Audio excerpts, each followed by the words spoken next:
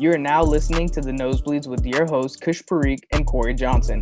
Be sure to check us out weekly every Monday and Thursday on Spotify, Apple Podcasts, or wherever you listen to your podcasts. Follow us on social media on Twitter at @the_Knowsbleeds. That's KNOWS Bleeds. On Instagram at the Knowsbleeds. And on Facebook at facebook.com/the Knowsbleeds. Face all your fears, then get at me.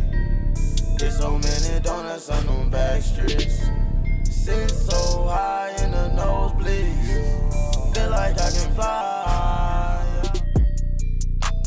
Yo, what is up, everybody? Welcome back to the new Knowsbleeds podcast. That's KNOWS Bleeds. I got a new co-host with me, Mr. Corey Johnson. Yes, sir. Yes, sir. Good to be here. Good to be here. Yes, indeed. Let's get it. And you already know, it's your boy. What is up, y'all? It is Kush Parikh, and we are back and revamped. And let's get this started with this first little episode, little quarantine madness episode. But actually, before we start that, we're going to do a new thing. It's called On This Day in Sports History. So on May 28th, Barry Bonds passed Mr. Babe Ruth himself in 2006 with a 715th career home run. So Barry Bonds moved up number 2 all time, right behind Hank Aaron. Oh, yeah, for sure. Yeah, Barry Bonds, man, like one of the best, if not regarded as the best home run hitter. I mean, what a big moment, obviously, for him. But, I mean, Barry Bonds definitely a legend in my eyes, for sure, whether, steroids or not. Still not in the Hall of Fame, though. That's a big controversy. I mean, that's always going to be a controversial thing. But, like, I mean, Barry Bonds is always going to be considered a legendary hitter, steroids or not. I mean, I think anybody who's played, like, the game knows that for sure. 100%.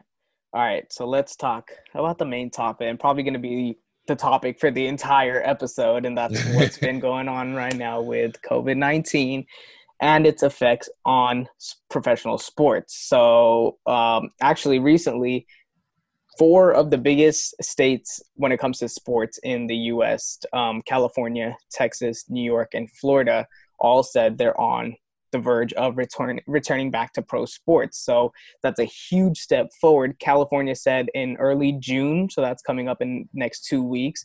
Texas said May 31st. New York is already allowing teams to hold their training camps. And then Florida said, Florida's governor said that they're going to start it up pretty soon. So, I mean, when you take into consideration how many major pro sports teams are in these states, that's huge. So what are your thoughts on that returning to play?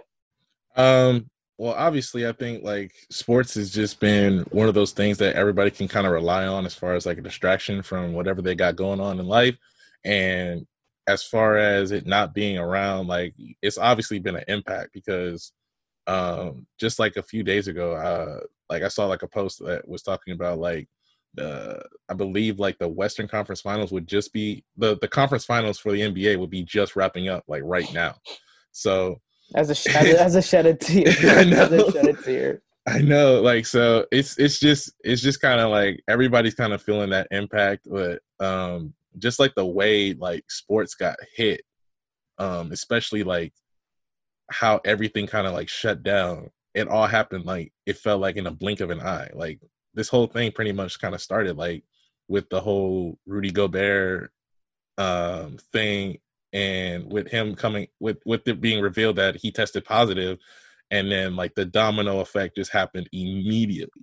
Like NBA all of a sudden starts shutting down, stopping games, NHL, and then like from that point on, everybody just slowly but surely stopped with every single sort of with everything, like with as far as games, with as far as facilities, like everything just started being closed and shut down because nobody wanted to be putting themselves at risk or putting players or whoever at risk, and it was just too much of a risk. So I just think honestly, for this news to be coming out, I kind of have mixed feelings on it because even though like it's only been like a couple of months, and I know like it depends on who you talk to. Like people have been saying like there's been good news and things have been like kind of meddling out, and but at the same time, other people are saying like, yeah, we should still be a lot more cautious and still should stop with like as far as letting things open up. But I think that personally, I want to see sports, but I don't want anybody to put themselves in harm's way. Like I don't want uh to risk anybody's safety or risk anybody's well-being for my entertainment. So if that means that I have to be without sports for the remaining of 2020, so be it. But I want to make sure that everything is A-okay before people just start immediately going right back into playing games. Right. I mean, and you also have to think about this from perspective of, like you said, safety, but also for players that are not getting paid the big bucks. Like, let's say you're not thinking about the Mike Trouts, the LeBron James, the Russell Wilsons, the guys who are getting paid the biggest bucks. You're thinking about the guys also at the bottom that are, I mean, still getting paid well off rather than all of us. Like, they're still making six figures, but they're still trying to make a living. And like, sports is how they live, whether it's their bread maker, whether it's their actual entertainment, or whether that's their life in general. So I mean, I think safety is a huge thing, and we've been seeing that the Bundesliga in Germany, they've started their games back, and the amount of traction that gained about, oh my God, sports is back. Or even when we talk about the match, the golf little game between Yeah. Tom Brady and Tom Brady, Peyton Peyton Manning Manning, and Phil Tiger Woods. Mickelson and Yeah, Tiger Woods. Yeah. right. That had 6 million views. So I mean, people are itching for sports back, and it's crazy because you have bettors who that's their living. They Oh literally yeah. they're like the crackheads of sports. Like they need their bets in and stuff like that. But Yeah, no doubt. so I mean, NASCAR. I didn't think NASCAR would get. I mean, I'm not personally a NASCAR fan. Like I'm not huge on it, but NASCAR had a huge turnout when it came to viewership. And then also Yeah, the even like WWE and like UFC, like UFC too, yeah, yeah. yeah, like And even people were itching for just the Michael Jordan documentary, like just something about sports. It doesn't even have to be live, but something about sports. So I mean, it does something to people, man. It really does. Like it's just like a way, like because like competition, I think it's just it, especially like with the documentary, like it puts you in the perspective of wanting to compete. Like everybody at some stage or another has had to compete for something. Like it doesn't even have to necessarily be sports, but you had to like compete for a promotion, or you had to compete for maybe like you wanted the best grade in your class, or like something like that. Everybody has had to compete at some level or another. And so like that just seeing famous or star-studded athletes, or any like even like at like smaller levels like high school or middle school or whatever, like just seeing individuals compete and just seeing who wants it more, or seeing who's willing to put themselves to greater lengths more, it just does something to people that like nothing else can duplicate what sports does. Yeah, and I think, like you said, the competitiveness, but I think also there's a huge art of storytelling, whether like not even just a documentary, but seasons themselves. Like you see those teams that have their Cinderella seasons that can make or break a franchise. And you also have those teams like that may have so much hype coming into a season, but don't live up to the hype. So it's like it's an art of storytelling as well with these sports that keep us so entertained. So Yeah, I think yeah. that's And then that's a huge like thing that people are missing. yeah, just like to piggyback off that, like with the storytelling thing, like the characters that you get, like even like looking at like going back to The Last Dance, like just think about how many different characters you had. Like obviously the main attraction was Michael Jordan, but you had Scottie Pippen in there, you had Dennis Rodman, like who you could like they had a documentary on Rodman by itself, and like that the crazy stuff that was in there is amazing in itself. But you also have they talked about Steve Kerr, they talked about Phil Jackson, they talked about Jerry Krause, the GM. They went across the board, full up and down, front office, head coach, players on the court. They went through and through that whole entire team and talked about what it was pretty much like throughout Michael Jordan's tenure with the Chicago Bulls. Right. Well, when we're talking about sports coming back, potentially there is it's for sure going to start without fans. There's going to be no spectators in attendance at the games, and that's for sure. So, I mean, there's a lot of pros and there's a lot of cons for that.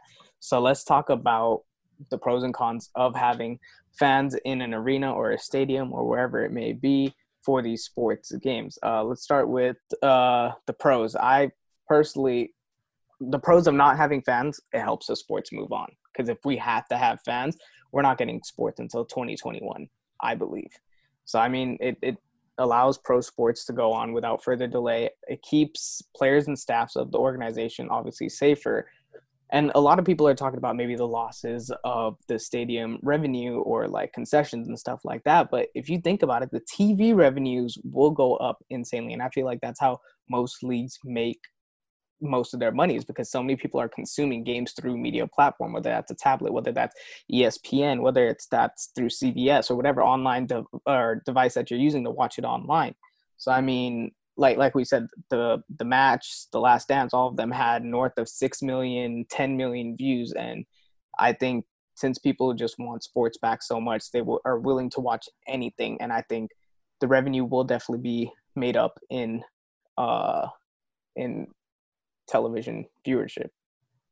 Yeah, I agree. Like the pros of it, without a doubt, is going to be the fact that you're going to see like just ridiculous amounts of viewership via whether it's television, whether it's social media, whether it's whatever. Everybody's going to be tuning in because everybody's going to want some sort of distraction from COVID-19. The cons of it, though, is like you touched on it a little bit, but like nobody really thinks about it. And like I wasn't even thinking about it myself until like I was seeing like news stories about it, but nobody thinks about those vendors, or nobody thinks about those people that like sell like the hot dogs, or sell like or like just like the guys who like clean up the stadiums. Like nobody really thinks about the fact that they are missing out on so much revenue right now, and like they are missing out on like their whole entire, like that whole market of like job is suffering hugely because nobody's going to be in the seats. There's going to be no butts in the seats whatsoever. So, I mean, people like talk about like the pros and cons of, I mean, even before COVID-19, people would talk about the pros and cons of going to a game versus being able to be at home. I mean, obviously, when you're at home, you can kick back, you can relax, you don't like if the game's like a blowout or whatever, or it's not entertaining, you can turn to something else. You don't have to just sit there and just watch. You don't have to worry about parking, because I mean, there's been some situations where if you've gone to certain stadiums, their parking is terrible. But terrible and expensive. Oh yeah, ridiculously expensive. And so like I said, but it's just something about being there when something crazy happens. Like I remember this wasn't even like on a pro level, but I remember being at a college game and it went into 4 overtimes.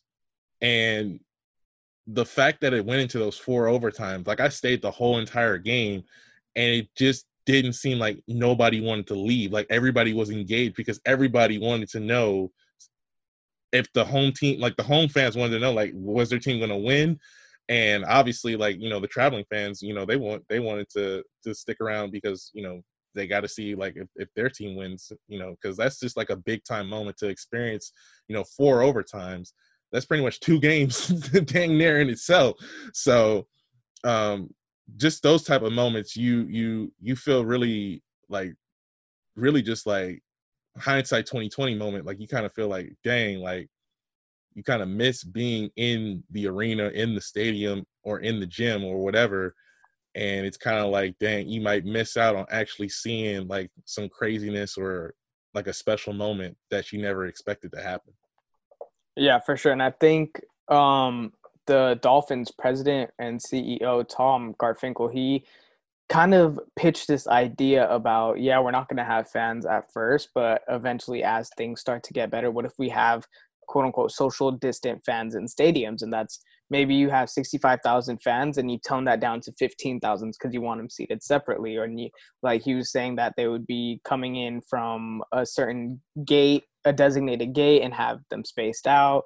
And I mean, it wouldn't be a complete loss. And plus, like you said, for all the workers, the concession workers, the ticket people, everybody like that, all the cleaners, like they still have a job. Like there's still a need for those jobs and they would get paid. So, I mean, that's definitely something that the NFL will look at, and maybe other leagues will look at as well. So that's something very interesting to look at as well. Let's move on to some of the topics that we have, which is NHL.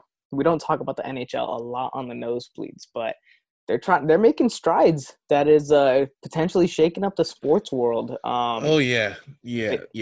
They We got to said talk that about this. We got to talk about this.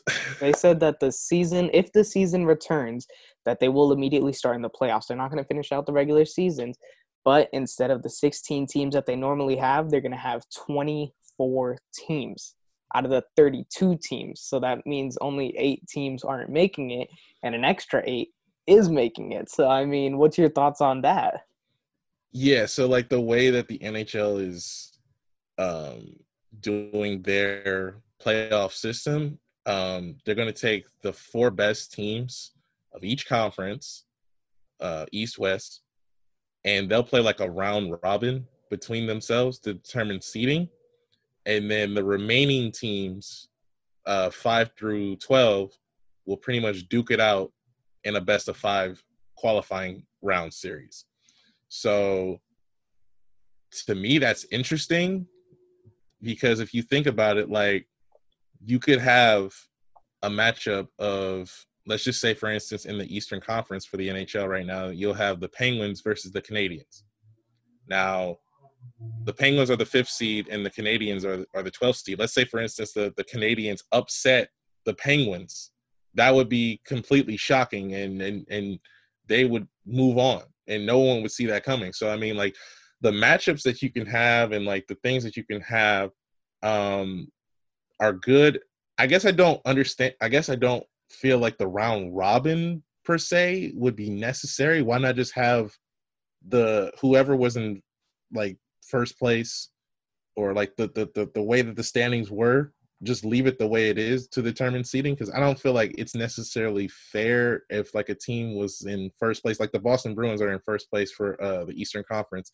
I don't see like it being necessarily fair for them to have to like, you know, duke it out with the other teams. It's like, why not just have like the 4 teams, like they get like pretty much like a bye, A first round bye. Yeah, like a first round bye, and then like everybody else. But it is an interesting idea. I mean, and then also when you think about it, like these players have had like a long layoff, so you're immediately jumping straight into the postseason, and I'm expecting there to be a lot of sloppy play, a lot of terrible misplays and miscues. And I mean, on paper, what might look like an upset really honestly won't, because it's a neutral site. It's going to obviously be neutral site because they're going to be playing in hub cities. So East will play in like a East regions, and the West will play in the West region. And so it's interesting, man. But at the same time, I just don't think that the round robin is necessary per se.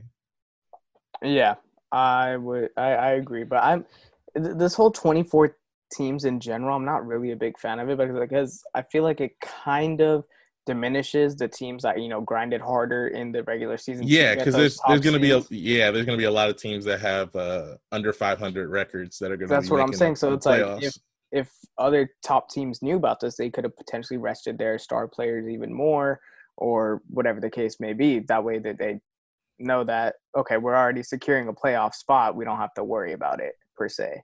And I feel like also it's just like not as big as an achievement saying like, oh, okay, we made the playoffs as a team. Oh yeah, so did 8 other teams that weren't supposed to make it, kind of a thing. So it's like, yeah, whatever. I mean, if you put it in perspective of the NBA, just putting it in perspective of the NBA right now, you would have teams like the Knicks would be in the playoffs right now.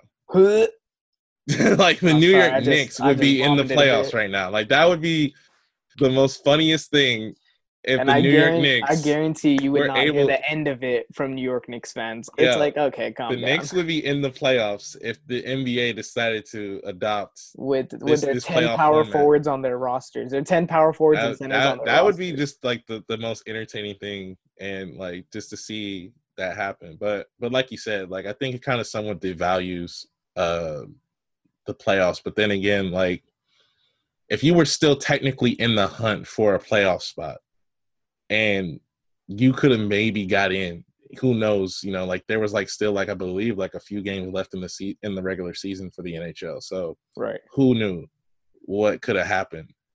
So so this kind of like allows them that opportunity to say like, oh, if you felt like you could have made it, well, here's your opportunity. Right. And I feel like that's a huge controversy in the NBA right now as well. So, I mean, you just talked about the Knicks potentially being in the playoffs if they adopted this system. So, I mean, I personally don't think it would bode well for the NBA if they adopted this system of the playoffs. I mean, I feel like players and teams of the higher seeds would not agree to it, but guys like maybe Damian Lillard, because I know like Damian Lillard came out the other day and he said, if this is how the matchups are going to be, 1 through 8 East, 1 through 8 West, whatever the case may be, and the Trailblazers are out, he's like, I don't need to return this season. What is the need for me to return and possibly risk injury if I'm not playing for anything anymore? So, I mean, that's a huge thing that a lot of players are talking about right now. So, and I don't even know if the fans would agree to this, like because of what you just said, the Knicks making the playoffs. Like, do fans really want to see that? That would be the funniest thing. Honestly, I think a lot of people would be making so many memes about like, because like, correct me if I'm wrong, but like I believe the Knicks were trying to tank in order to get like a better draft pick, but if nobody they ended knows up what the Knicks are doing. well, I mean, if they now. ended up getting into the playoffs, it would just be like, yo, you can't even. You're trying to tank, and then like the NBA allows you to get into the playoffs. Well, that's what they were trying to do last year. They were supposed to have the number 1 pick in the draft, and the whole lottery odds changed this year. And yeah, and they didn't even get it. So yeah, so that was a shit show for the Knicks right there. Not even to like just rag on the Knicks, but like it would just be like so entertaining just to see like the reaction of like the rest of the league if so the NHL, I think like them adopting this system is going to be interesting because like playoff hockey is just like it's supposed to be a different level, but with so much layoff and so much time going by, the fact that they decided to just jump straight into the playoffs is going to be really intense and really it's just going to be like really interesting to see like how these guys are going to be able to like just jump straight in for like what a 2-3 month layoff of no hockey. So right. And so I mean that's not the only that's potentially an idea that NBA could adopt, but I think the one that they've been talking most about is having the playoffs seeded 1 through 16. So it's still going to be 8 and 8 teams from the East and West, but instead of having 1 through 8 seeded in each conference, it's just going to be 1 through 16 throughout the entire NBA. And I've been personally wanting this idea for a very long time because I feel like to have the best record in the NBA is more incentivizing because like if you have the best record in the league, but you're still playing an 8 seed, that could be like, let's say the Lakers end up with the number 1 seed with the best record in the league, but they still have to play someone like the Pelicans who are injured, but they just got good. They got Zion back. They're finally rolling. And now they may or may not have trouble in the first round kind of a thing. But whereas if it was 1 through 16, the Lakers would be playing the Orlando Magic, which would be a lot easier than playing the Pelicans or something like that. This is all just hypothetical, but I've been personally wanting this. And there's actually some very intriguing matchups that would happen if it went 1 through 16. Some of them are the number 8 seed Heat versus number 9 seed OKC. I think that's a very even matchup. OKC, nobody, not even myself, expected them to be in the playoff race. Oh yeah, when they made that trade for Chris Paul, I was thinking that they were pretty much kind of just hoping for the best and trying to just stack up. Yeah, just rolling dice and just hoping to get draft picks at that point. But I mean, they really got themselves a squad. Like they kind of remind me of the Brooklyn Nets of a couple of seasons ago because nobody really expected them to make the playoffs either. Mm-hmm. And they were able to really give the Sixers a little bit of a fight in that first round last year. But I just feel like 1 through 16 is something that fans have been kind of have been saying would be amazing because of the matchups, but it was never ever going to materialize because travel issues, obviously.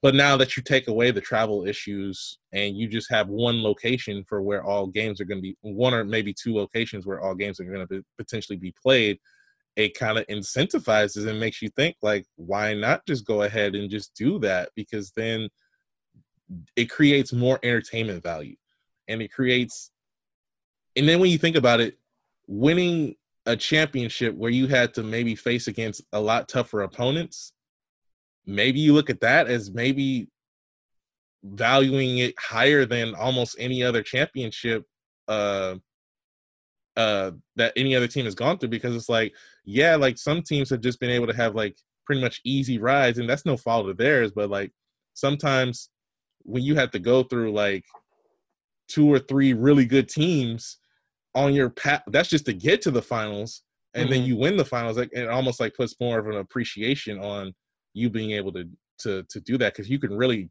say like, hey, we had to actually like fight and compete. So yeah, and I think also this would make an opportunity for two teams to meet in the finals that are from the same conference. And I think the biggest thing that everyone's thinking about is Lakers Clippers potentially in a finals matchup, the battle for LA. So I mean, yeah, like that would be a Kawhi. hell of a I mean, series. yeah, you just think about it, like Kawhi versus LeBron, and you just have that matchup. Yeah, that's absolutely going to be really entertaining.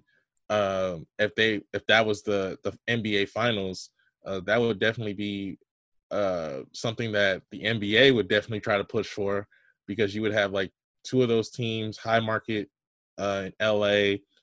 I mean, absolutely, that would be a really good matchup in the finals.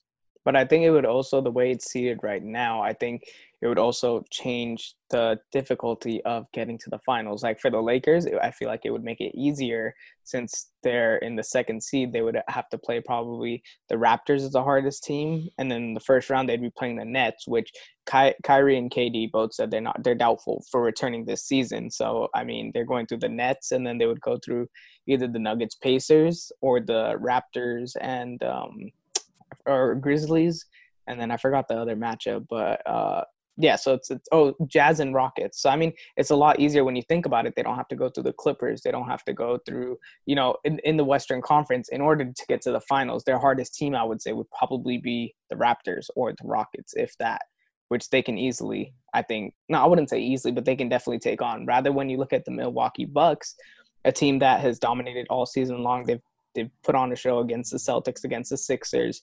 Like, they've done great against those teams, but now if you look at it, they now have to go against the Clippers. They now have to go against maybe OKC or the Heat. And, like, now it's a tougher path for them to get to the finals. So, Yeah, I mean, that kind of and almost in a way, like, would devalue, like, all that hard work, which is why the NBA's other idea of having potentially a World Cup type of setup, I think would be very interesting. So the NBA is thinking of having a group stage setup of 5 tiers, and there will be 4 groups of 5 teams. Everybody would play each other twice.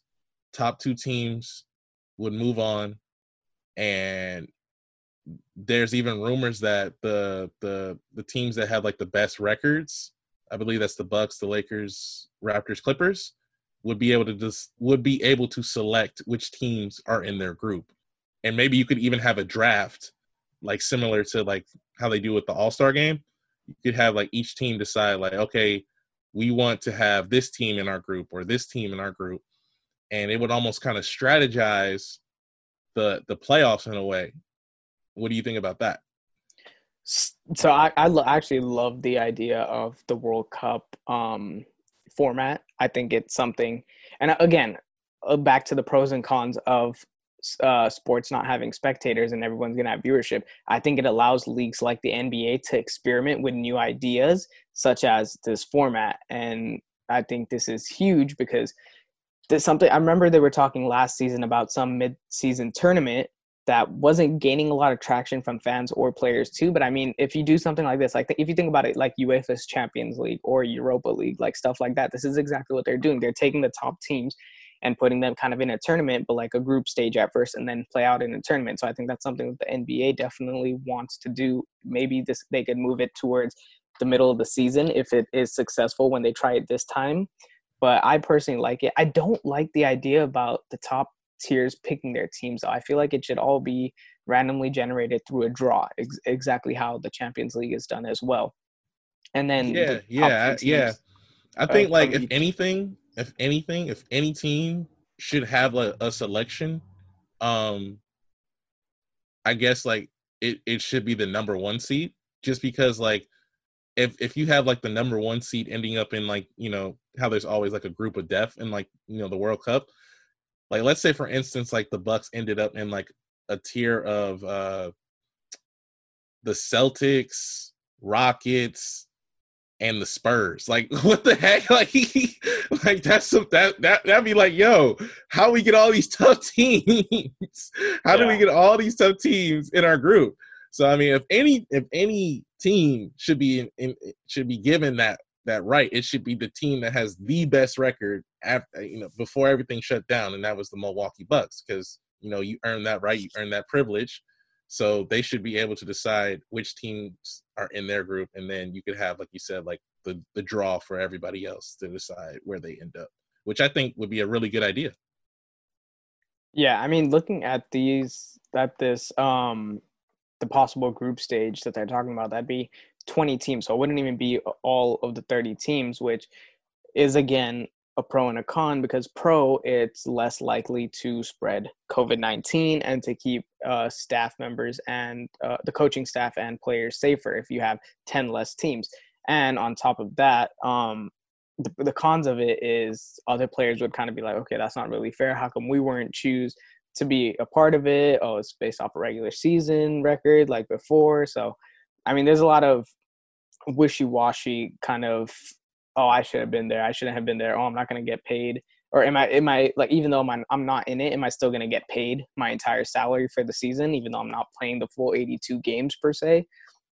So there's a lot of that controversy right there. But I think this would be a dope idea. I think the traction that it's gained from fans, this idea, it's been doing really well. So maybe the NBA takes into account that the fans are interested in something like this, and maybe they put it into fruition and actually do this group stage and maybe a tournament at the end with the top 8 teams. Yeah, I think, but televising like some sort of, like, whether it's a draw or a draft, that would just cement, like, I think that would get everybody excited, because then all of a sudden it's like the lottery, but even better, because this would pretty much be like a lottery for playoff teams. And so like you would pretty much be able to see like, okay, which teams are we about to get, or like which team, like, you know, every, like, you know, whatever, regardless of what team, or if you're just like, you know, a basketball fan, you get to see and get to ponder like all the different matchups and get to wonder about like, oh, what if this team ends up here, or what if this team's end up there, or what if the this team has to play that team. Like it like you start to just think about all the different types of matchups. But I would not be mad at all if the NBA somewhat mixed in the NHL's like qualifying round. Like if they had, like, let's say for instance they did like a best of 5 sort of thing with like 5 through 12, and then like, you know, gave like, if they did the NHL idea, like I think that'd be interesting too, because one of the matchups that I would definitely be interested in seeing is I believe it is the Grizzlies going up against the Portland Trailblazers. Like Dame versus Ja Morant, rookie of the year, versus Damian Lillard. I mean, that would just be such a dope, like, and then you got like this young Grizzlies team, this hungry Grizzlies team, in a similar situation as the Trailblazers, who have been like that team these past few years that have kind of like been in the hunt to do something, but never really have gone anywhere, and have been usually just getting either knocked out in the first or the second round. But I would just really would love to see that matchup between those two teams going at each other and see who comes out on top. Yeah, like you were saying, that was also another. I mean, there's so many ideas for the NBA to try out, and another idea was kind of that wild card format play-in for the last couple, because obviously the NBA season ended at March 11th, and the actual season doesn't end till April 15th or something like that. Yeah, So you're that's right. still a whole month of games. And if you think about it, the Grizzlies were the 8th seed. The Trailblazers, Pelicans, and Kings were all 3.5 games behind the Grizzlies. So, I mean, that's definitely an opportunity that could have been there for any of those teams to jump to that 8th seed. So I think a play-in, like a wild card play-in, kind of how they have in baseball, is definitely one of the options that they have as well. They were also talking about this when they were talking about the mid-season tournament at the beginning of this year. So something like that, again, like you said, Trailblazers versus Grizzlies, that would be. And if this is deemed playoff times, a wild card, Dame is a bad man. Dame is a bad man in the playoffs. So I mean, Russell Westbrook had to learn that the hard way, and so Russell did the Westbrook and Thunder. Paul George, yep. Yeah, they had to learn that the hard way. Oh But man, look at them now. Westbrook's on the Rockets. The Thunder still have a better record than them. I Like, know. who would have thought? I know. And then like you look at PG and the Clippers have kind of been like up and down all season Right. long, trying to like find their rhythm. So it's just so many different matchups, and like whatever the NBA decides, I think they kind of have a better feel of their audience more so than the NHL. So I'm confident that the NBA format, whatever it is, obviously it hasn't been announced yet, but I think it'll be a lot more entertaining because it'll just get fans, very much geared up to see what they come up with. Yeah, for sure. I mean, and also the NBA is already making moves or steps forward to returning to play. They're having training camps or their training facilities are open. At first it was only like 2 players could be in at certain hours kind of at a time. But now they're starting to get more and more players together to actually practice with one another. In another league that is going to start doing that is the NFL. NFL coaches were just announced that they will be returning to training facilities as soon as next week. So it's a big thing. And then also they were also saying NFL mini camps should be starting up as early as June 15th and as late as June 27th. So that's within 2 weeks or a month. So that's some big news right there. Yeah, because like everybody knows like those off-season workouts, like I was watching this clip on Instagram of this high school football player, and he was like being interviewed after his team had got knocked out of the playoffs, and he was talking about how like with football the season is like so quick, like it's just so fast, like you blink and then like done, but you don't pay attention, or like fans and like the media, they don't take into account that mini camp, training camp, off-season workouts, preseason. Those are the times where the chemistry builds, and that's the time where you start to form bonds and relationships and get close with your teammates, and that's when you start to see the trust factor come in. And like the same thing with the front office, like as they're like trying to figure out like cuts and like trying to see like who should stay on the roster, like the team in itself is trying to formulate chemistry and trying to formulate a bond. And obviously quarterbacks are trying to work with their wide receivers and trying to make sure that everything's working. So this is like a very important time where guys are going to have to take hold of it, and pretty much the teams that are willing to put in the most work with each other, I think are definitely going to benefit from being able to, from right off the gate, as soon as they're able to get into those facilities, have an advantage over other teams around the league. I definitely would say that the NFL is one of the busiest off seasons when it comes to like their training camps, their mini camps there. And I think actually the biggest players that this affects is the rookies themselves coming into the NFL, because these mini camps are a time for them to learn a whole new offense, to learn a playbook, to like you said, build chemistry with their teammates. And not only that, it's for the undrafted free agents that have come into the league and proved themselves to these coaches and to these teams, and letting them know that they can play. You look at the James Harrisons that have come into this league undrafted. I mean, there's countless of people that have made a name for themselves, and it starts at rookie mini camps. So I mean, this is huge. step for the rookies. Then they need to prove themselves, and also not even for the rookies. I think this is just a huge step for the NFL for a scheduled start of the NFL season. But one big thing was that the NFL Players Association president, J.C. Tretter, who's the Brown center, said that the union would need to agree to plans first before any steps are moved forward. So, oh yeah, of course. So obviously, they don't want to have a situation with Major League Baseball where like the players' union is pretty much at odds with MLB.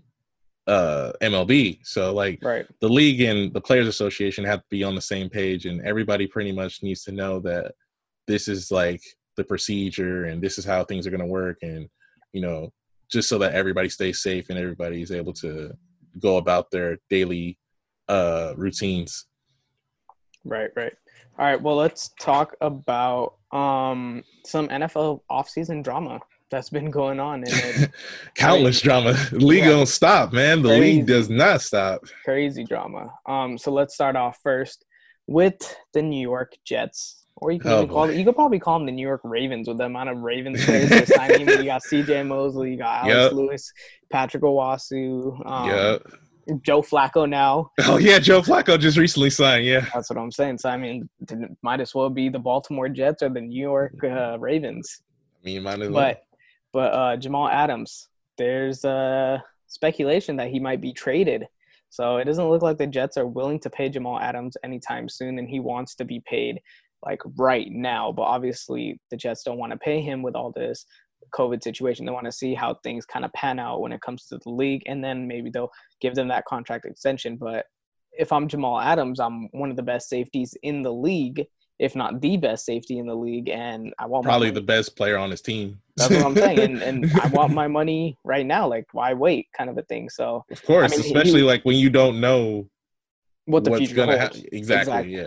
Yeah. So, and I think, and Jamal Adams, this isn't new to him. He was a part of trade rumors a lot during last year's trade deadline.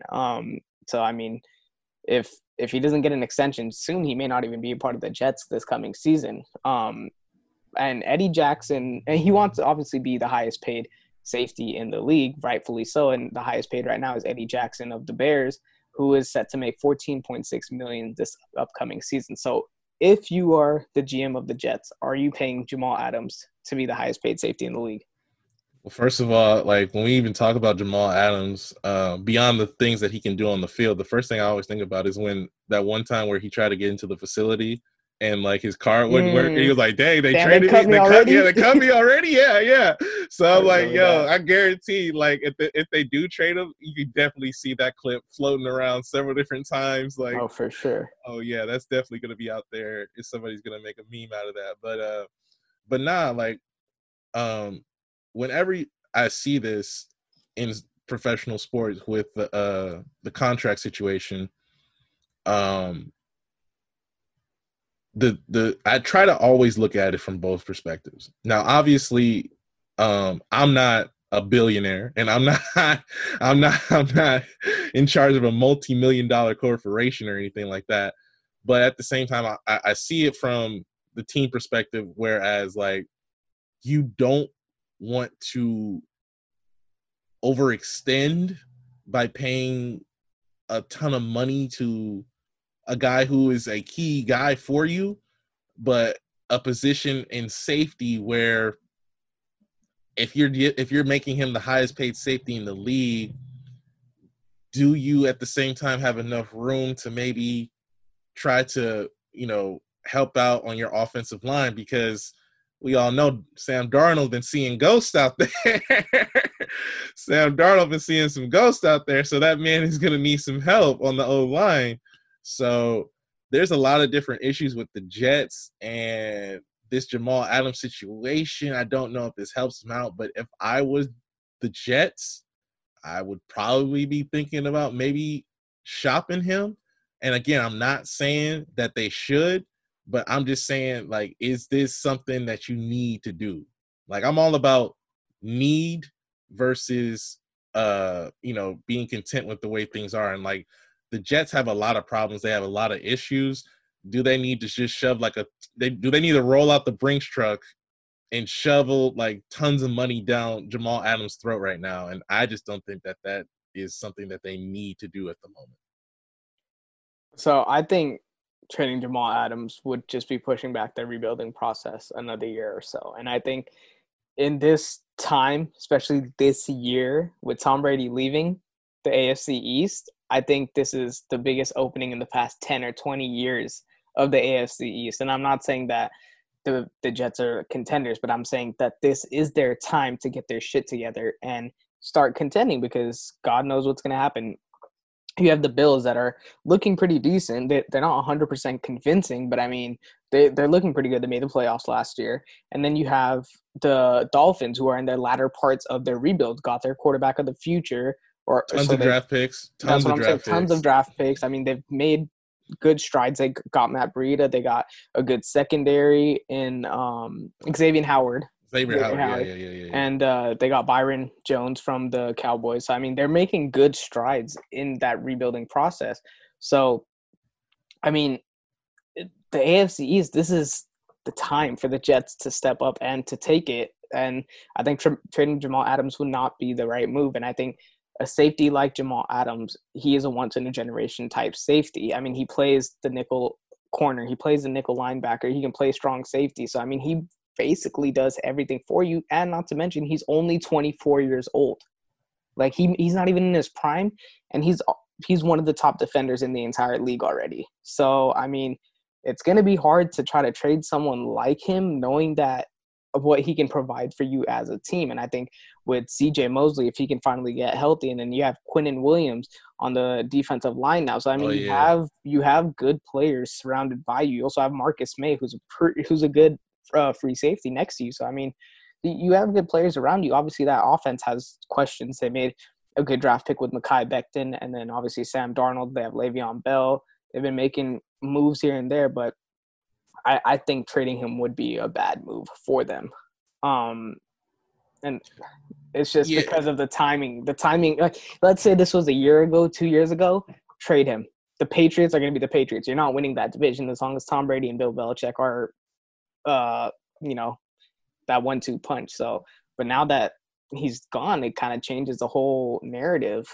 Yeah. I mean, you made a good point, like, as far as, like, the timing. I guess, like, my whole thing is like the Jets seem to go through this cycle where they just start to get good, or they start to turn a corner, and they start to seem as if they are about to do something, and then all of a sudden the wheels fall off, and then they have to rebuild again, and they have to start from scratch, and they have to go ahead and do everything again. But I guess my main thing is I do not trust Adam Gase. Like, 100% with you. 100% with you on that. Look, when they signed Adam Gase as their head coach, Adam Gase, I just don't know, like, about him, because he made a lot of different decisions when he was with Miami that was very questionable, and he was notoriously known for trading away good players, and was notoriously known for getting rid of players that, like, Miami didn't necessarily have to be in a rebuilding stage. Like, they had, like, a lot of good players that could, if you think about it, could be still on their roster, maybe if Adam Gase wasn't the head coach at that time. But hindsight 2020, obviously. But, like, with the Jets, I guess, like, my thinking is just, like, you said, like, that this is the time for them to seize after it. But I don't know if they're in a position to seize after it. You know what I mean? Like, if this was, like, if they were, like, in the positions of the Bills, oh, then absolutely I would say, like, yeah, just go ahead and pay him, and or come to some sort of agreement with him. But I don't know if, like, right now they're going to be able to do that, because they're one of those teams that they're not bad, but they're not good I don't either. know. Yeah. You know I what mean, I agree with you on that, but at the same time, it's like, if not now, then when? That kind of whole thing. It's like, and you're only taking a step back by trading him. Yeah, you'll for sure get a first round pick. That's a guarantee if you trade Jamal Adams. But is it worth it? I don't know. That's the whole question. I kind of think about, like, when the Raiders traded Khalil Mack, everybody said that was a really dumb trade, and everybody said that they should have just, paid him. But I mean, we look at like that whole situation. Like, don't get me wrong, Khalil Mack, great player, but like the Bears haven't won a playoff game. Bears have kind of been in limbo, and like obviously, like it's not all on Khalil Mack, and I'm not saying like that all falls on him, but I'm just saying that like the Raiders haven't really like they didn't gain, or like to me they seem like they seem like they were okay. Like it wasn't a big loss for them. Right, exactly, right. And if anything, they only gained more draft picks, which exactly. We don't know whether those draft picks will be equivalent to losing Khalil Mack or not. Obviously, when you play the draft, you never know what you're gonna get. So like my thing is like with Jamal Adams is like he's a good player. He is good. I'm all about maximizing on your talent and taking hold of your talent and not letting your talent go for the cheap. But if you're a team like the Jets and you're one of those teams that's kind of in limbo, you don't know if you're going to be good. You don't know if you're going to be bad. And they've been more so bad than good lately.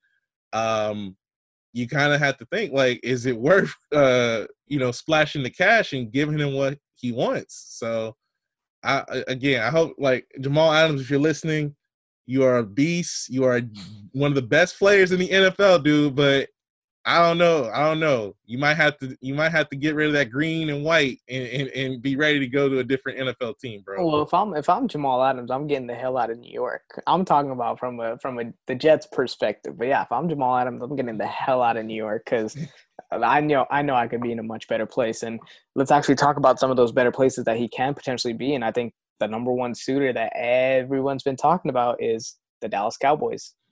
I mean, the Cowboys were able to add a Jamal Adams. That's what I'm saying. And it's like, obviously they would have to give up a first-round pick and then some, but he can definitely boost that defense. If you're thinking about what Jalen Smith has done just in his, like, this past year, how much he's grown, Leighton Vander Esch is obviously a beast. And they just added Gerald McCoy and, obviously they did lose Byron Jones, but they still have a hell of a team, and adding a guy like Jamal Adams will definitely do nothing but improve that team. Plus, you look offensively. Lamb. I mean, still got Zeke Elliott. I mean, if the Cowboys get Jamal Adams in a trade, do you think that if they don't go to a Super Bowl, that is because of their quarterback? Well, that's something that we should actually talk about right now. Is before they even have Jamal Adams, I think the Cowboys have their own problems that they need to figure out first, and that's Mr. Dak Prescott. There's been a lot of speculation and false reports and all that. Chris Sims, we're talking about you, bro. Chris Sims. But there's reports that Dak Prescott wanted a 4-year deal instead of a 5-year deal that the Cowboys were offering, and they were offering $175 million or something like that. He wanted that over 4 years, which would make him an average earning of $45 million a year. And the highest paid quarterback right now is Russell Wilson at $35 million a year. And apparently he turned that down, according to reports. Which, if he did actually turn that down, if he turned that down, if that was real. And he turned that down. Fire your agent. Look, I think a lot of people are going to be looking at Dak Prescott and wondering, they're offering you that contract about to make you the highest paid quarterback in the NFL, and you said no? Yeah. Are you stupid or are you dumb? But those reports came out to be false after. Of course. But both sides have until July 15th to reach an agreement. Otherwise, that 15th? Franchise tag will be slapped onto Dak Prescott. I mean, if you think about it, it's not that bad. The guy's still going to earn $31.4 million a year. Of course. But as a player, everybody knows this. Like, if you're a player, money is relative, but security is everything. Exactly. Like, you want to have that security. Having a long-term deal, like, you can be able to, especially if you got, like, kids, family to take care of. Like, you don't want to have to be in a situation where you're thinking about, like, I got to uproot my whole living situation, or I got to figure out, how am I going to be able to see my kids, or how am I going to be able, like all that type of stuff. Like that plays a role and that plays a factor into these players when they go into like contract negotiations. And with Dak Prescott, a lot of people are saying like, just go ahead and slap that franchise tag on my dude.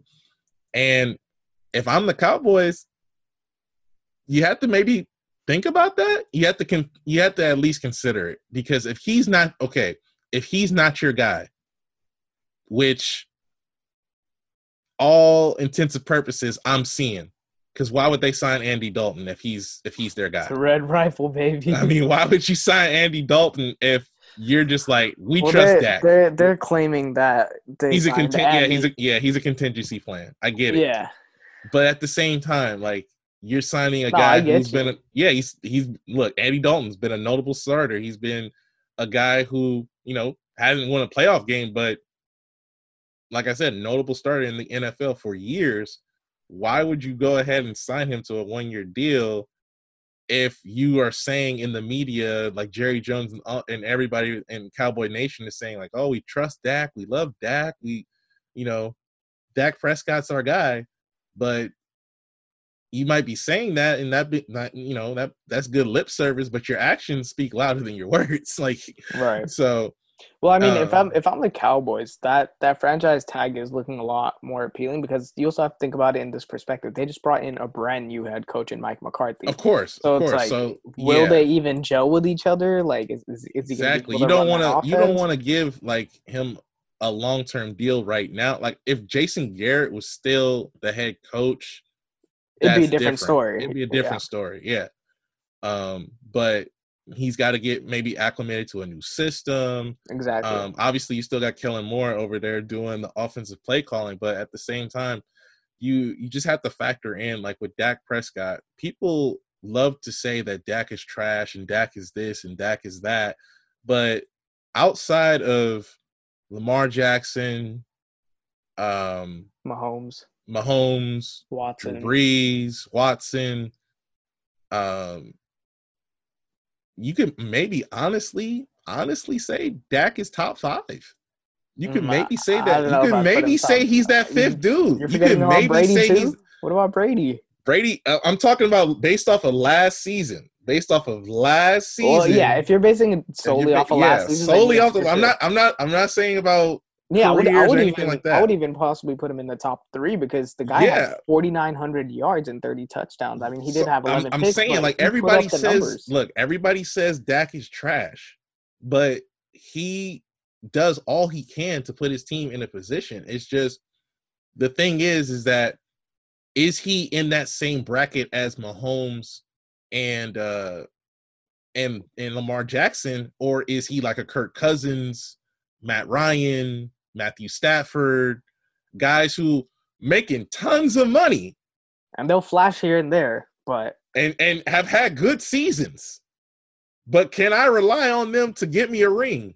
No, I mean, if you can't even win the division last season with the number 1 offense, I mean, that's why you can't solely put it on Dak, obviously, because it has the number 1 offense. But that's what I'm saying. Like, everybody always rags on Dak, but I'm like, they have Zeke, they have like Amari Cooper, they have like they got all these different weapons. Michael Gallup, like, they got all these different weapons, but it's all on Dak's fault. Which, I mean, like, that's to any team. If you that's gift and curse when it comes to playing that position. Like, you always are going to get all the praise and then like all of the just criticism when things go wrong.